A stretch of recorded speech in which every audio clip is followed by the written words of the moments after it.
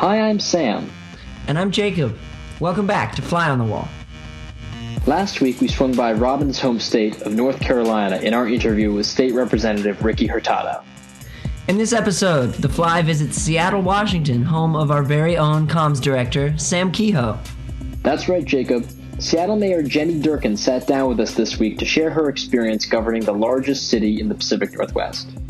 Prior to becoming mayor, Jenny Durkan was the U.S. District Attorney for the Western District of Washington.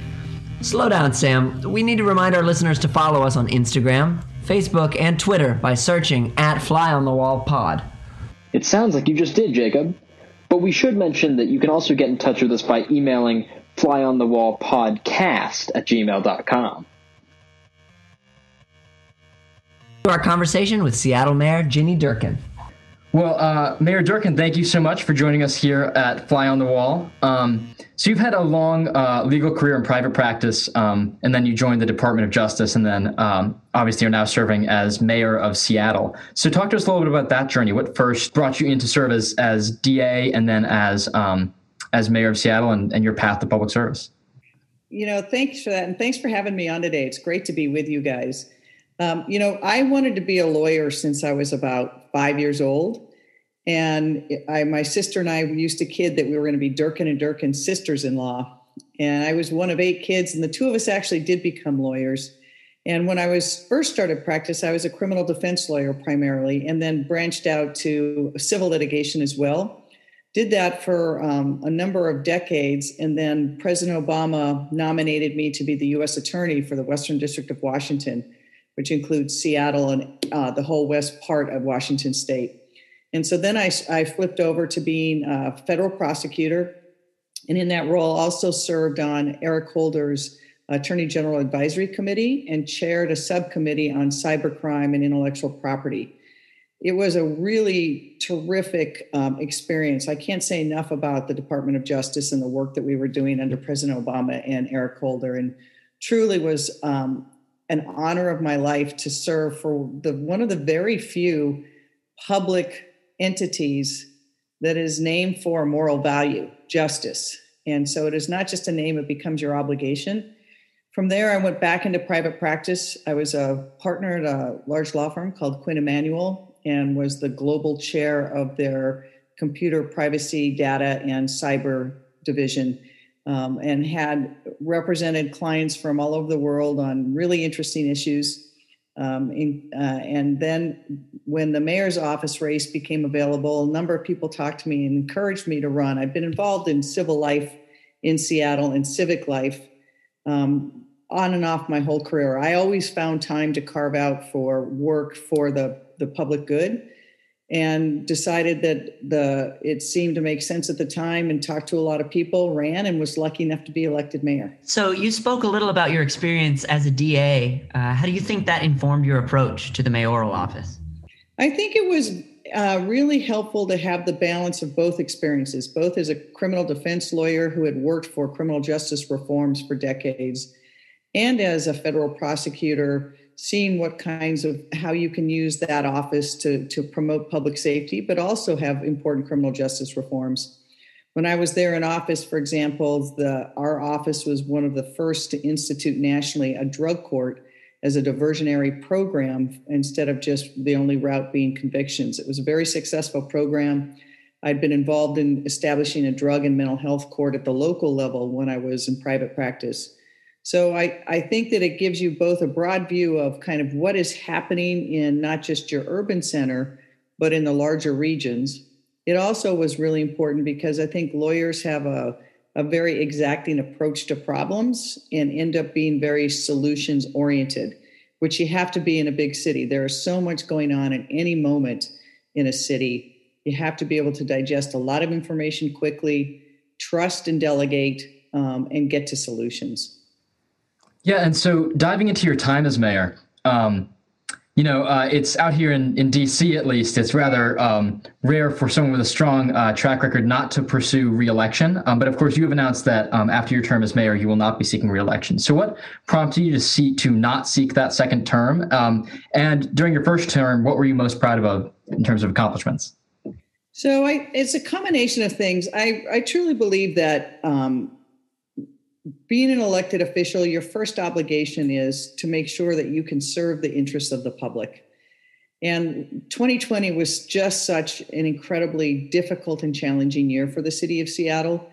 We were the first into COVID and the first to feel the economic impacts of COVID. So many people lost their jobs, so many small businesses closed.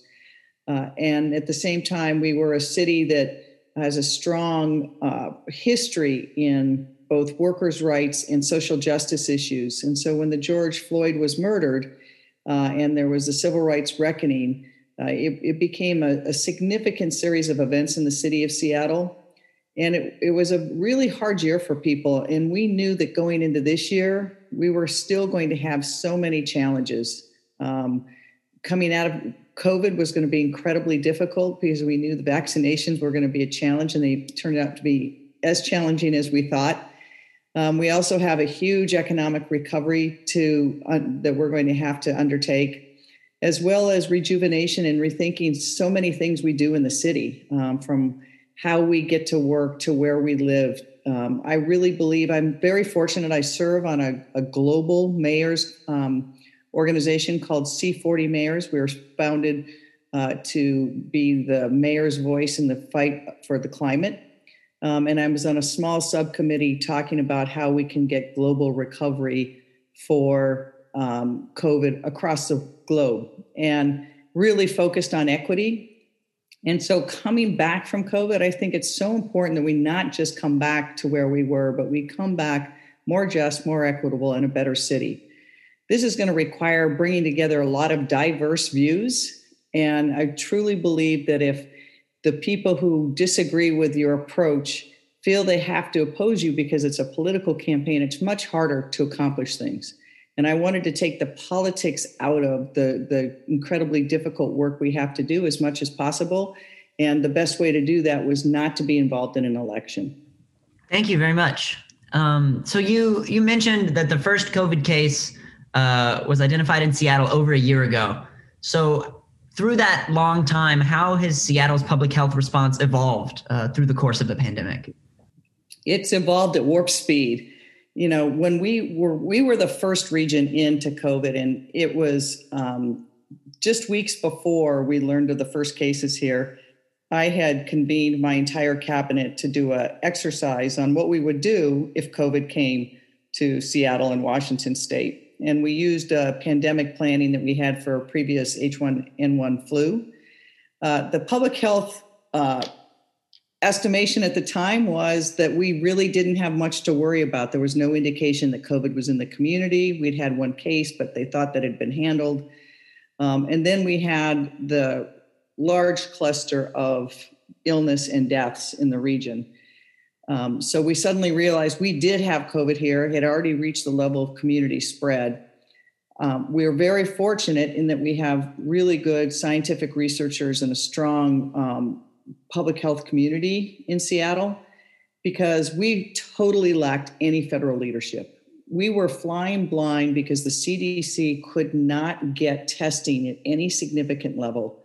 So we literally were working without a flashlight. And so we had to come some estimations of how broad the disease was. And we learned very quickly, based on some other studies that have been done and some flu samples have been taken, the estimations were by the time we saw the disease, there were at least 1,100 cases in the community, and that it was doubling about every 6 to 7 days. That meant that by mid-April, we would have over 70,000 cases and maybe over 12,000 deaths. It was a staggering thing that we were facing. So we had to very quickly work together as a region with the governor, the county executives, and the mayors to move forward with a public health response. Unfortunately, the only way to stop the virus was to keep people apart so it couldn't transmit. And so we moved pretty rapidly. We, as a large employer, started having most of our employees work from home. Our largest employers, Amazon, Microsoft, Expedia, and the like, did the same. And that helped us stem the tide a little bit. But we still had incredible pressure on our hospitals, and the disease was rising pretty quickly. So we had to take more extreme measures, and the governor announced a stay-at-home order that kept people at home. And then we turned the dial multiple times as we saw the disease rising. We're one of the first in the country to have a mask requirement.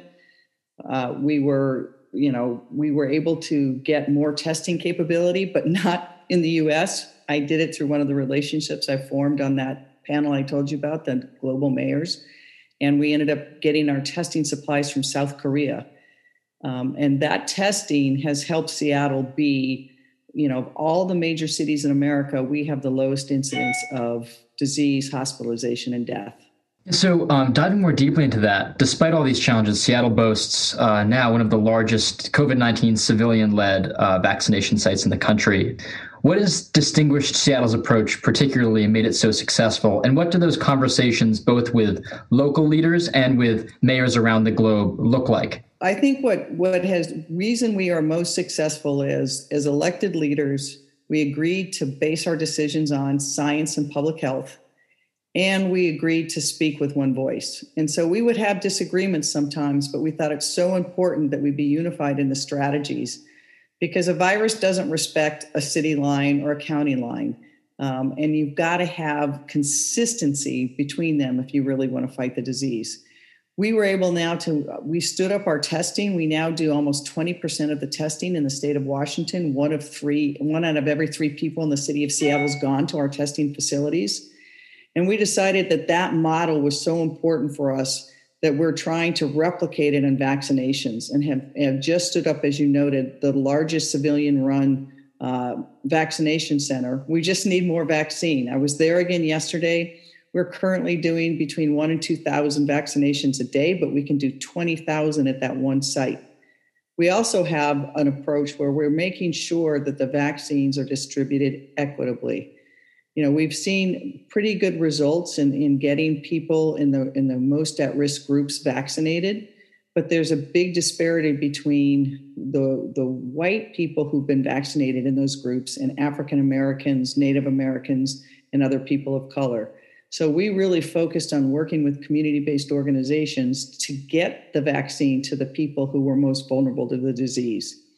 And that has worked. Of the vaccinations that we've been doing, about 70% of the vaccinations were to people who identified as BIPOC, which is Black, Indigenous, and people of color communities. And it has been really successful in making sure closing some of those disparities. They still exist, but we've been closing those gaps rapidly. So shifting gears a little to another problem that Seattle has had to face, Seattle's homelessness crisis. It's a big issue that preceded your mayoral term and will surely continue to be an issue as you're leaving office as well. How have you sought to tackle this issue while you were in office? And what advice do you have for your successor in forming solutions to this? Really great question. So I will take that pre-COVID, COVID, and post-COVID, because there's such incredibly different phases in our challenges around dealing with the crisis of people who are experiencing homelessness. Before the pandemic, we were making incredible strides in moving more people into safe places. I shifted our shelter system from being primarily a shelter system with mats on the floor to one that was primarily enhanced shelters where people could go 24/7, have a place to store their belongings, get case management services. Those shelters were 5 times more successful in moving people into permanent housing than the previous shelter system.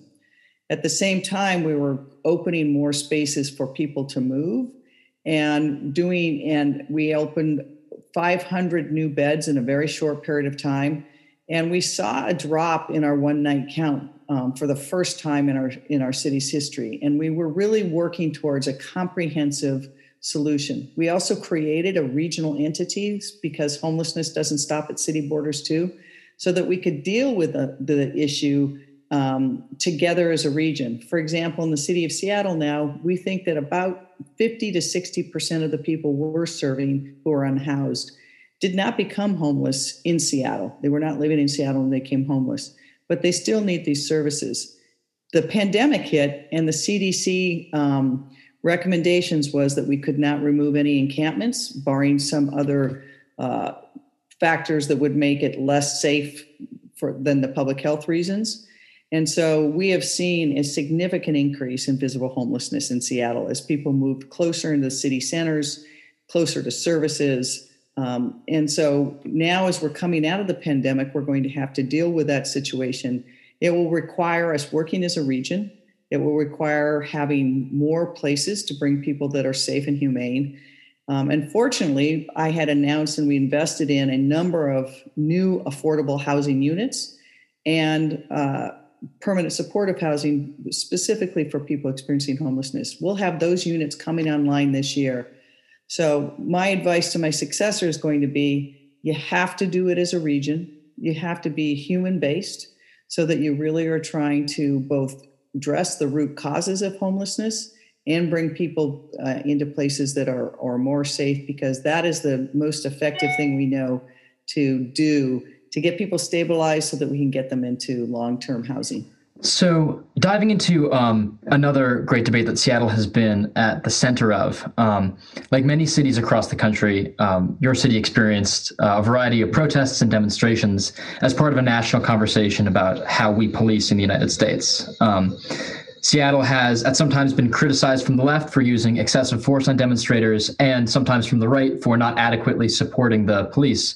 So how have you navigated this really tricky policy and political space? And what should policing in America look like in 10 years? So I think that it was a really difficult time. And I think we saw a lot of division along the lines that you said, some people feeling that you needed to abolish the police. And others feeling that there needed to be wholesale support for the police. I think we have to reassess policing in America, and this is a great opportunity for us to do that.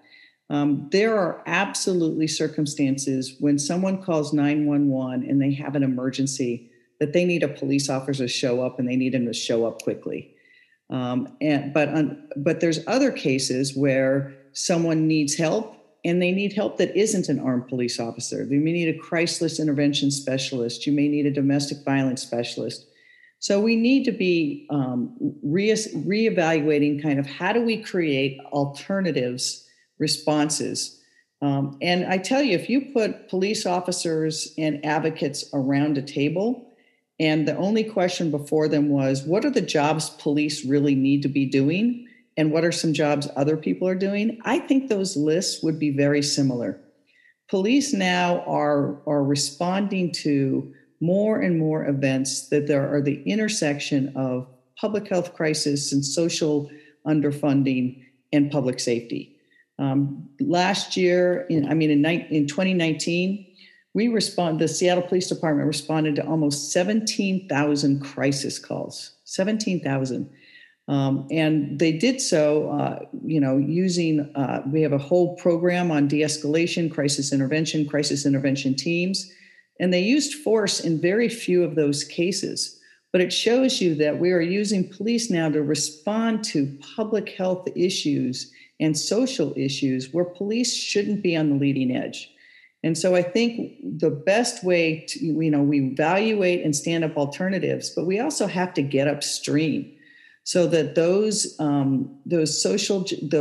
really difficult issues, whether it's people experiencing mental health crisis, or it's someone with a substance abuse disorder, or someone is a repeat offender and stuck in poverty, we need to have alternatives as a society to deal with those other than just armed police. And I think that's where we need to form the discussion is do we as a society have a response that is really based upon what is the public good generally, but also how do we care for one another? And there are clearly people who commit crimes that a police response, prosecution, incarceration is the appropriate response. But there's a whole range of things that police deal with where we should find alternatives. And let me give you an example.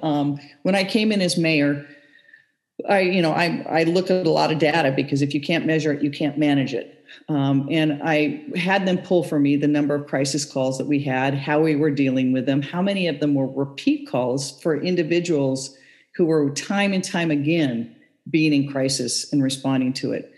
And we saw that there were a number of what we call low acuity calls, people in crisis, that really it wasn't a criminal justice issue, but when you call 911, it was only the police who were rolling to the incident. And when police show up, they really have very limited tools. They can either arrest someone and take them to jail, or they can take them to the hospital for involuntary commitment. Many times, that's not what a person needs. So we created a program called Health One. It's like Medic One, where when they call 911, if it's a low acuity call, we have the fire department role in a medic unit, and it's staffed with a trained medic and a trained social worker. And they find out what it is the person needs to be stabilized. Do they need, it can be a whole range of things. Do they need their medications? They need to be, get to their doctor. Do they need a place to stay? And so we have found now that those calls are much more successful way to divert someone away from the criminal justice system and to start dealing with the underlying health issues. So we're expanding that program. And I think looking at models like that are community-based and really try to get to what the root of the behaviors are and help somebody rather than just, okay, we have no tool here but arrest.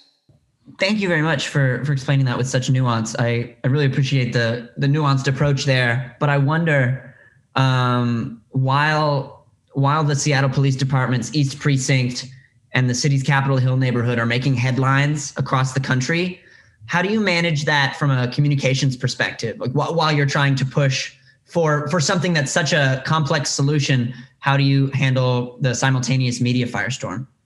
Yeah, that's a great question. It is when you are in that kind of media storm, and it was of a magnitude that cannot be overstated, because the former President Trump decided to make it an issue. And it was on Fox News every night with doctored photos and all. And so it really activated some of the same sentiment that you saw in the attack on the Capitol and became a political issue. And what you have to do is, I think in any issue, is you have to ground yourself in the truth, and you have to ground yourself in what you're trying to accomplish. And it is not inconsistent to say that you can support police and you can think of alternatives to policing. Those things must coincide and live together. And so that you're going to have this firestorm, and what you've got to focus on is, what are we trying to do here, and what is the right thing to do?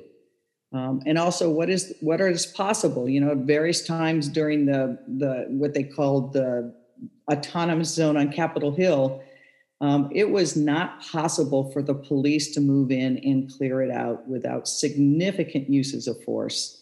That was the conclusion of the police chief and her command staff, and so we had to work in the confines that we have to get to a point where we thought that we could return that space to the community and restore it, and at the same time not create yet another huge conflict between the police and protesters. And so we worked to throughout that period of time to make sure that we were doing all we could to restore that space for the community, to help the businesses that were there and the residents, but with the very reality of that, in order to move the protesters, it was going to have to be primarily voluntary, or we're going to have a strategy that did not involve significant uses of force, given that we were in the midst of, protests against police force. You mentioned working with Police Chief Carmen Best, who, of course, is the first Black female police chief of Seattle.